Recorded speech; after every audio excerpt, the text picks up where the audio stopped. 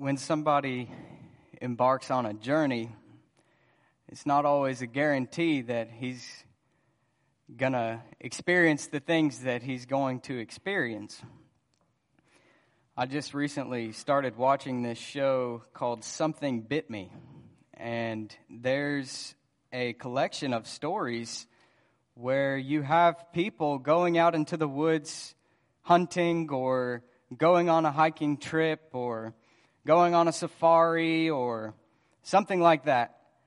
And every one of their stories is about an animal that attacks them out of the blue. A woman gets mauled by a moose, but the thing is they all survive. That's the good news. But you have people getting bit by alligators, people getting attacked by polar bears, and you never know exactly what you're going to get when you embark on a journey. And I found that to be very true in the case of my journey to study Psalm 119. And as I was on my journey, something grabbed a hold of me. And I hope that today I can share some of that with you. Now, Psalm 119 may seem at first glance to be extremely repetitive, and in a sense it is, but when you play guitar, you can be pretty surprised by the variety of ways you can play with just a few different chords. And that's the same thing with Psalm 119. It says many of the same things, but it speaks of them in an exciting way and in new ways to where you are constantly being surprised and amazed. So the verse that we're studying this morning, for somebody who hasn't studied Psalm 119, I think it could be a pretty good verse that summarizes the whole chapter. And our text this morning is Psalm 119, verse 96. So let's read that this morning.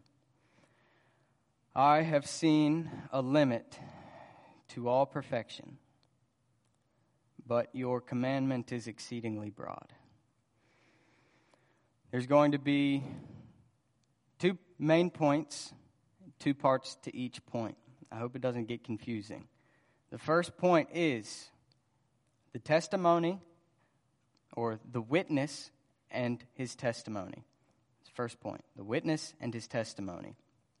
The second point we're going to see is the commandment and its breadth.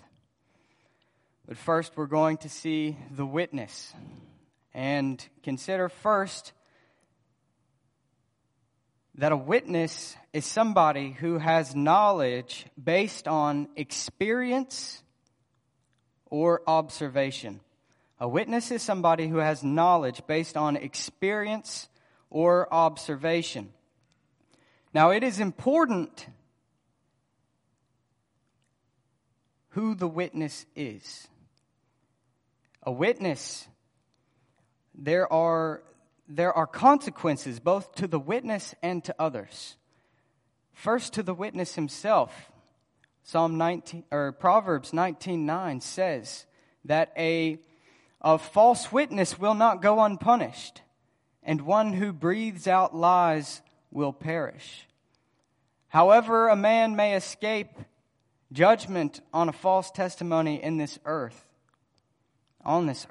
yet there is a greater judge who will bring the condemnation on his head at the last day. So there is consequences to the witness himself, but then also to others. And positively, a truthful witness has the power to do much good. Proverbs 14:25 says that a truthful witness saves lives. A truthful witness may be the grain that tips the balance of the scales of life and death for somebody who is facing judgment.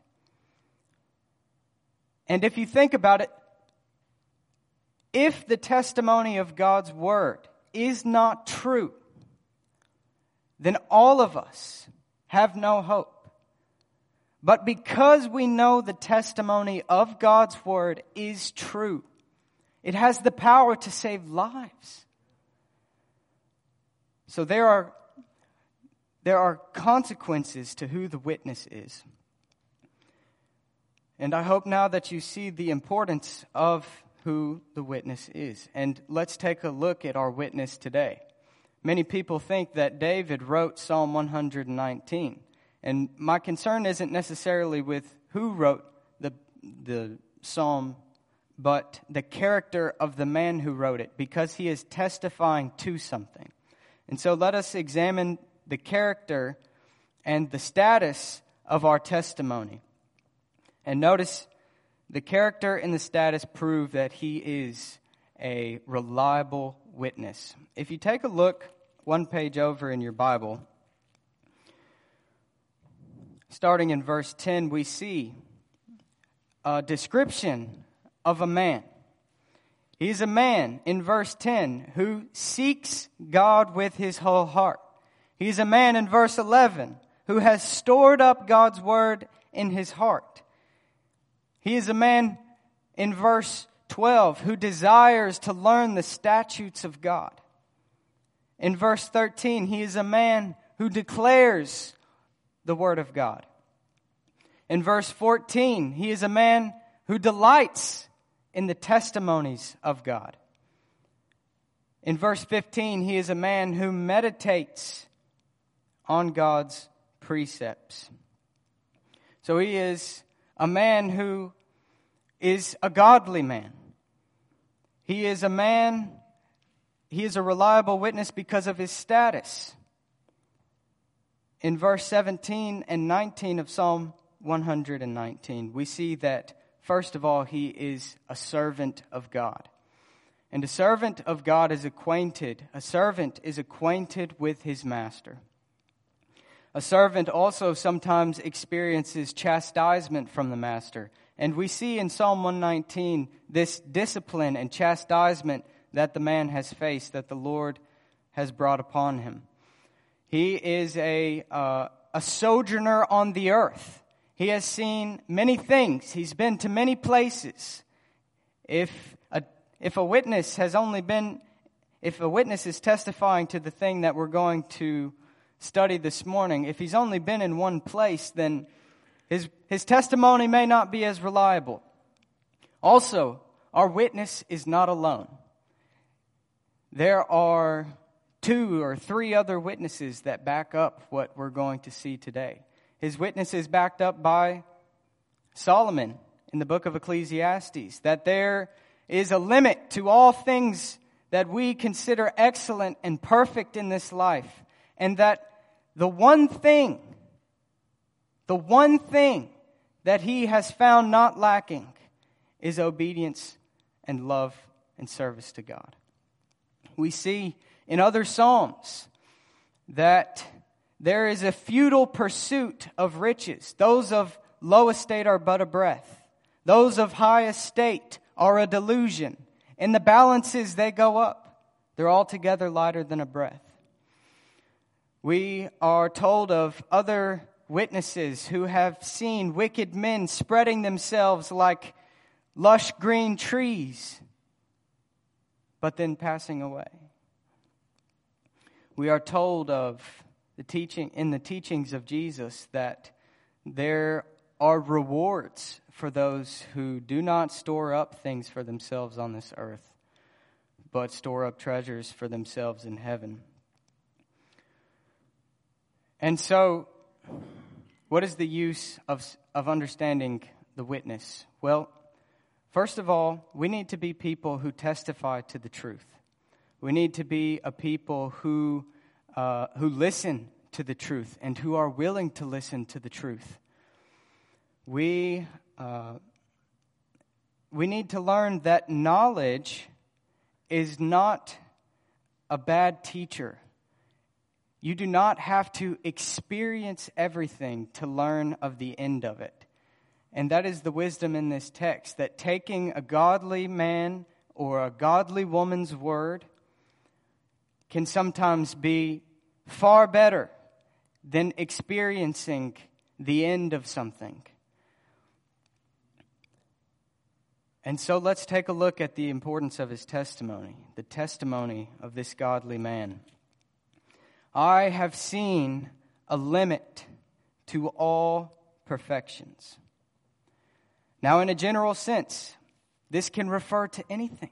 This can refer to all things in this life that we consider excellent or flawless or sublime or worth pursuing after. There is a limit to all perfections. And so this morning we'll look at perfections in this life and perfections in qualities, intrinsic qualities such as wisdom, honor, pleasure, wealth. But first, in this life, there is a limit, meaning that there is an end. Now, I love cinnamon rolls. And in Oklahoma, there's a little truck stop that has cinnamon rolls as big as a plate. And these cinnamon rolls are the perfect blend of gooey, cinnamon, and icing. It's one of the best cinnamon rolls that I've ever had. And the first time I had it, I thought, this is the perfect cinnamon roll. But you know, the thing about it is, if that's true, it means it doesn't get any better than that. It literally has an end. There is an end to the goodness of the things that we can taste and experience. I was driving in the car with my buddy Jonah, and his girlfriend Leah was in the truck with me. And when she was in town, we were driving on this road, and we saw this beautiful sunset. And I heard Jonah and Leah both say, "Man, that is the perfect sunset." And they're right. It can't get any better than that. That's the problem. It has an end. It can't exceed a limit. Some of us experience high states of emotions, and we wish that we could stay in those states forever. Sometimes it seems that we fly with angels, and we want to stay in that moment. But we can't trust it because it can't take us where we need to go. It has an end.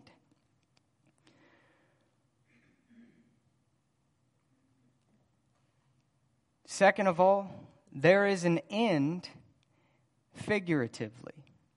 There is an end to all perfections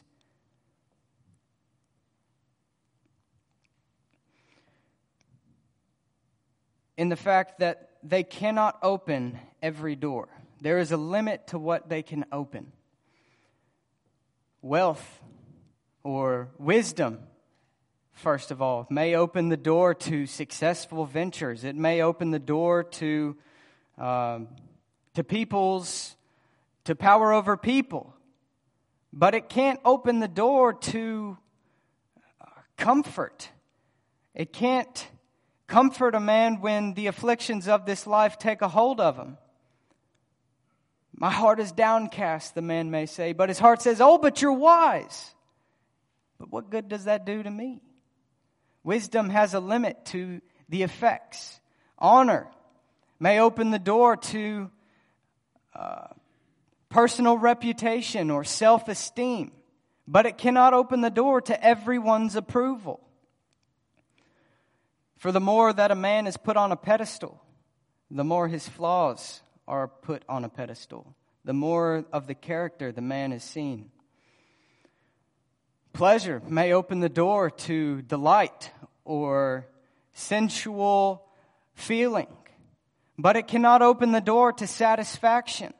For the more that a man seeks after pleasure, the more and more and more that he has to try to get to maintain that. Wealth or riches may open the door to physical goods and fat bellies. But wealth cannot buy time. For eventually a man runs out of time. A woman runs out of time. And they cannot look to their wealth to buy them any back. There is a limit. And finally, they cannot penetrate. No perfections on this life can penetrate into eternity. None. They cannot penetrate into eternity. Imagine somebody with wisdom coming up to the gates of heaven. And they ask to be let in. And the person says, but why is your lamp out? And the man with wisdom says, I ran out. And the gatekeeper says, true wisdom would have said to get extra oil. You cannot enter. And imagine a man with honor comes up to the gate and says, can you let me in? And the gatekeeper says, I see all of these certifications and honors and your rank, but what's lacking is the rank of Son of God. Be gone. And I see a man coming up with pleasure to the gate saying, please let me in. And the gatekeeper says, you've wasted your whole life trying to find pleasure, and you missed the delight of serving a God. You've spent your life in selfishness. You cannot enter. And I see a man coming up with wealth saying, surely I can buy my way in. But the gatekeeper looks at him and says, this money is no good. They all have a limit. There is a limit to the extent that they can reach. There is literally an end. They cannot get better. So what is the use of this? 1, to warn us of the finitude of all things that we consider in this life excellent, and to warn us before we get to the end of our life and find it out ourselves. And the second use of this text is to motivate us to seek something better. It is not by accident that there is a limit to all perfection. It is not by accident. In fact, it is by design. There's a poem by one of my favorite poets, George Herbert, called The Pulley. And in it, he imagines when God created the world. And he imagines when God created the world, there was a glass of blessing standing by. And God, when he created man, wants to bestow all of these blessings on humanity: wisdom, honor, pleasure, strength, beauty. But when almost all of the blessings he wanted to confer on human beings when he created them were gone, he found that there was one left, and that one thing was rest. And he says, if I bestow all of these blessings on my creation and I give them rest, then the problem is that they're going to find their rest in nature, not the God of nature. And so both losers are going to be. And so he withholds rest.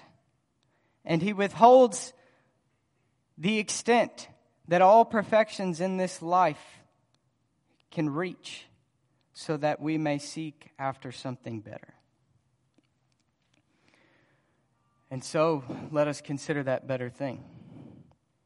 I've seen a limit to all perfections, but your commandment is exceedingly broad. There is an endless increase or a limitless extent to the breadth of God's commandment. Whose commandment is it? It's God's commandment. So what does that mean? It means that, 1, he has the authority to command it. 2, he has the gracious disposition to reveal what's in it. 3, he has the power to apply its benefits to us. Now, this word commandment, in the way that it's used in Psalm 119, is only used in it twice.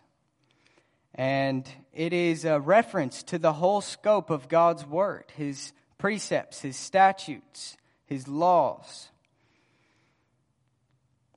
And so we will look at it as such, as the whole of God's word.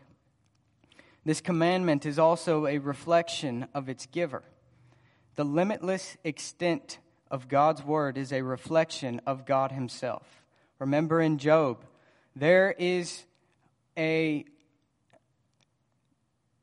a fathomless depth to who God is. And consequently, there is a fathomless depth to God's Word.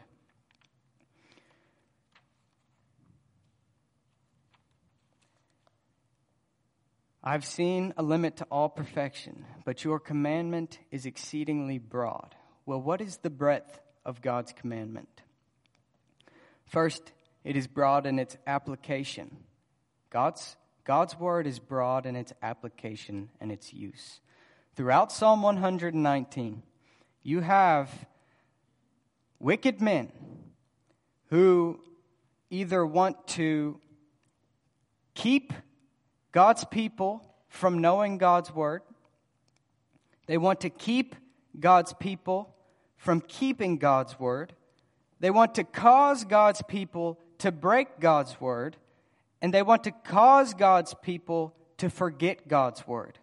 That is the goal of the wicked men in Psalm 119. And that is what you will find is the goal of many wicked men in this life.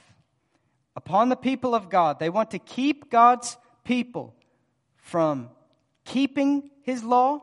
They want to keep God's people from knowing His law. And they want to cause God's people to forget or break His law. And you have the cry of the righteous man in Psalm 119 saying, all I want to do is keep God's commandments and live. In the midst of persecution, in the midst of slander or degrading or deriding, the constant cry of the psalmist in Psalm 119 is, hold me up, Lord, that I may be safe and have regard for your testimonies. Hold me up. Let me live and keep the commandments of my God. Leave me alone, wicked men. That's all I want to do.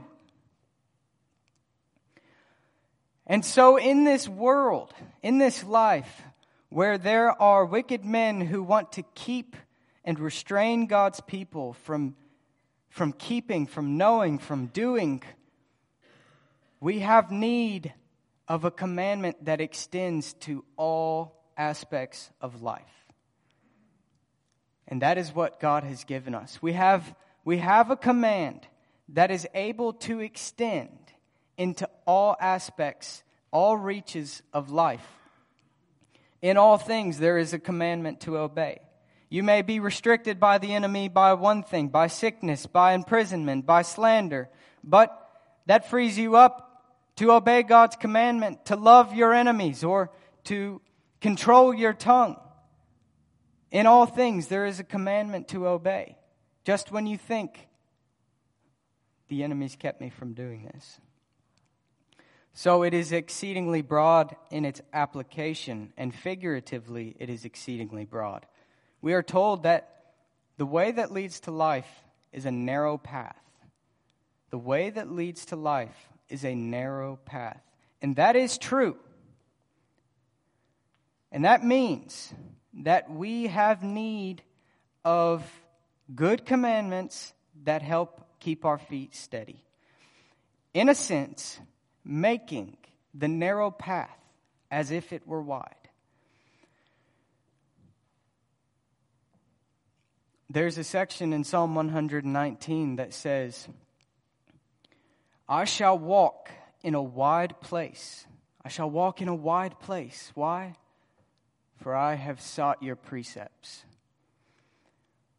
I shall walk in a wide place, for I have sought your precepts. In Psalm 18,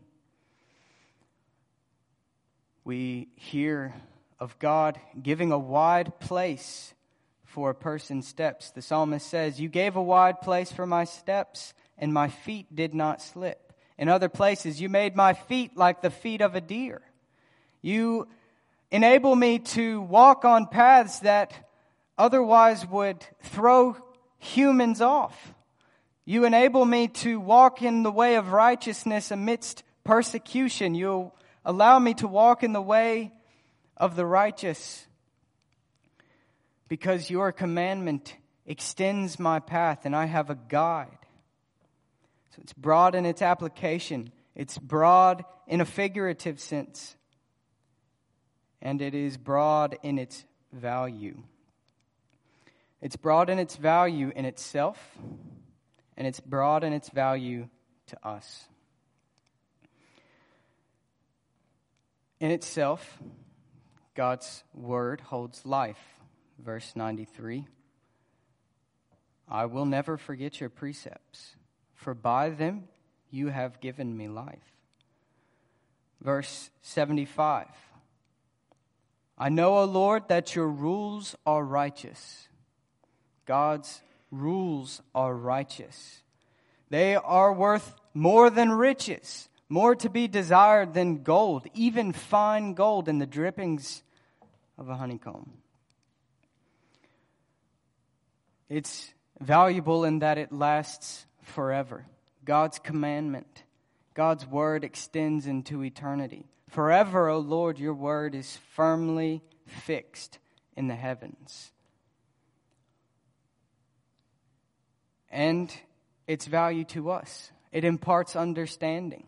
It leads to life. It cultivates character that lasts into eternity.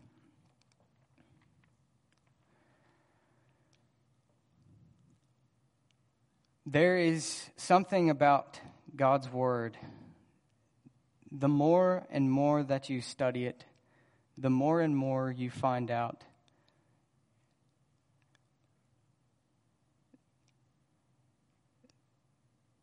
that it just keeps getting better and better. The more that you are in the service of God and in the house of God, the more you find out. The more you want to cry out, Lord, give me more. Give me more. The things in this life cannot penetrate into eternity. Only God's command is able to withstand the hold of eternity. And so let us hear, first of all, a rebuke. A rebuke for not treasuring God's word as we ought to and valuing things that perish. You know, if you really see something of value, it's very easy to let go of other things. If we truly understand the value of God's word, the value that God's word has to his people, then it is easy to put away the things that are so easily going to perish, the things that have a limit, the things that have an end. But let us also hear in exhortation to seek the better portion, to make use of God's word, to know it, to cherish it, knowing that God's eternal blessing is behind it. And there is no end to the river of God's delights.